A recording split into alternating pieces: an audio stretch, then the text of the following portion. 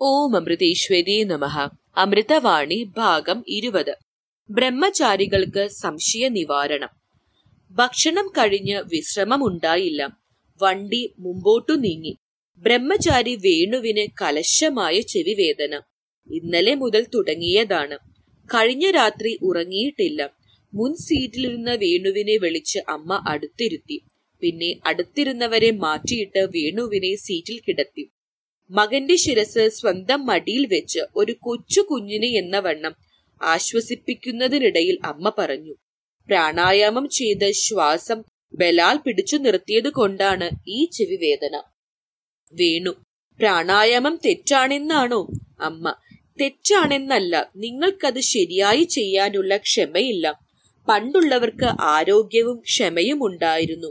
അതിനാൽ അവർക്കിതൊക്കെ വേണ്ടവണ്ണം പരിശീലിക്കാൻ കഴിഞ്ഞു. ഇന്നത്തെ ആളുകൾക്ക് ക്ഷമയുമില്ല, ആരോഗ്യവുമില്ല. പ്രാണായാമം ഗുരുവിന്റെ നേരിട്ടുള്ള മേൽനോട്ടത്തിലല്ലാതെ പരിശീലിക്കുന്നത് വലിയ അപകടമാണ്. ആശ്രമത്തിൽ ഭക്തരുടെ തിരക്കുമൂലം പലപ്പോഴും ബ്രഹ്മചാരികൾക്ക് അമ്മയുമായി ആധ്യാത്മിക വിഷയങ്ങളെക്കുറിച്ച് സംസാരിക്കാൻ അവസരം കിട്ടാറില്ല. യാത്രാ സമയങ്ങളിൽ മാത്രമാണ് എല്ലാവർക്കും ഒരുമിച്ച് അമ്മയുടെ അടുത്തിരിക്കുവാനും ആ തിരുനായ് മൊഴികൾ ശ്രവിക്കുവാനും അവസരം കിട്ടുന്നത്. ബ്രഹ്മചാരി: അമ്മേ, ഗുരുവാണോ ഈശ്വരനാണോ വലുത്? അമ്മ: ഗുരുവും ഈശ്വരനും തത്വത്തിൽ ഒന്നു തന്നെ. എങ്കിലും ഗുരു ഈശ്വരനു മീതയാണെന്ന് പറയാം. ആ കൃപ ഒന്ന് പ്രത്യേകം തന്നെ. ഗുരു വിചാരിച്ചാൽ ഈശ്വര കോപം പോലും മാറ്റുവാൻ കഴിയും. എന്നാൽ ഗുരുനിന്ദ മൂലമുള്ള പാപം ഈശ്വരന് കൂടി മാറ്റുവാൻ സാധിക്കില്ല. ഈശ്വര സാക്ഷാത്കാരം നേടിയാൽ ഈശ്വരനും ഞാനും ഒന്നാണെന്ന് പറയുവാൻ സാധിക്കും. എന്നാൽ അപ്പോഴും ഗുരുവും ഞാനും ഒന്നാണെന്ന് പറയാൻ കഴിയില്ല. ഈശ്വര സാക്ഷാത്കാരത്തിനുള്ള മന്ത്രം ഉപദേശിച്ചു തന്നത് ഗുരുവാണ്.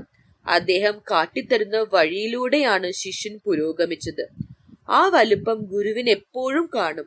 സത്യത്തെ അറിഞ്ഞാലും ശിഷ്യൻ ഗുരുവിന്റെ മുമ്പിൽ വിനയാന്വിതനായി നിൽക്കും.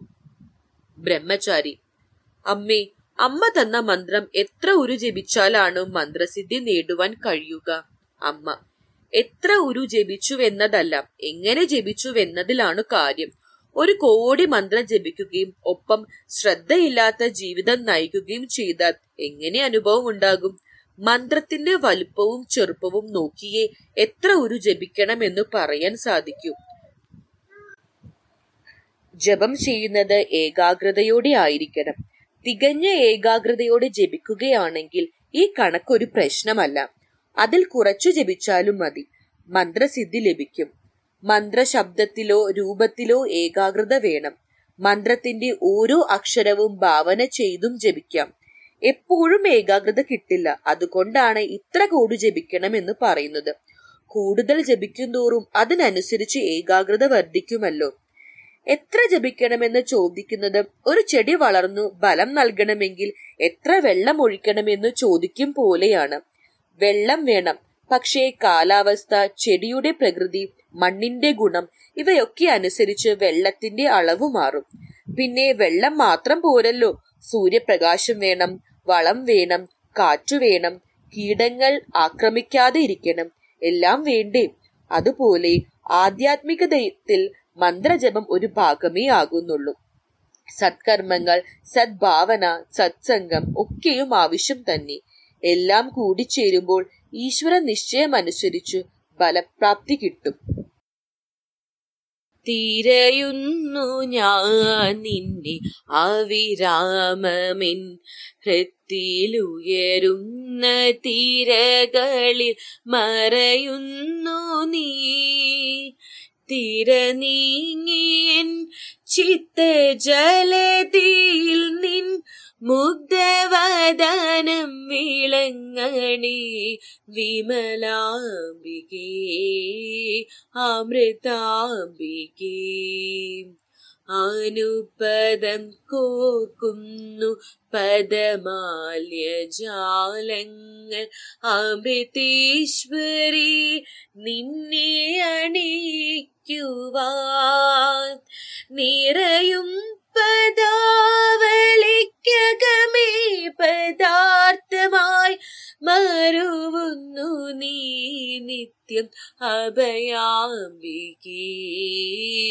അമൃതാംബികേ.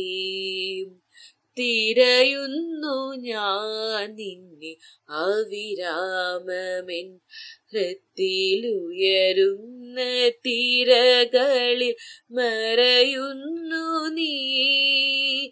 തിര നീങ്ങിയൻ ചിത്തജലത്തിൽ നിൻ മുഗ്ധവദനം വിളങ്ങണേ വിമലാംബികേ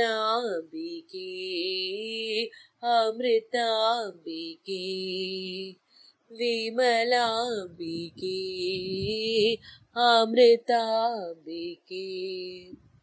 ഓം അമൃതേശ്വര്യേ നമഃ.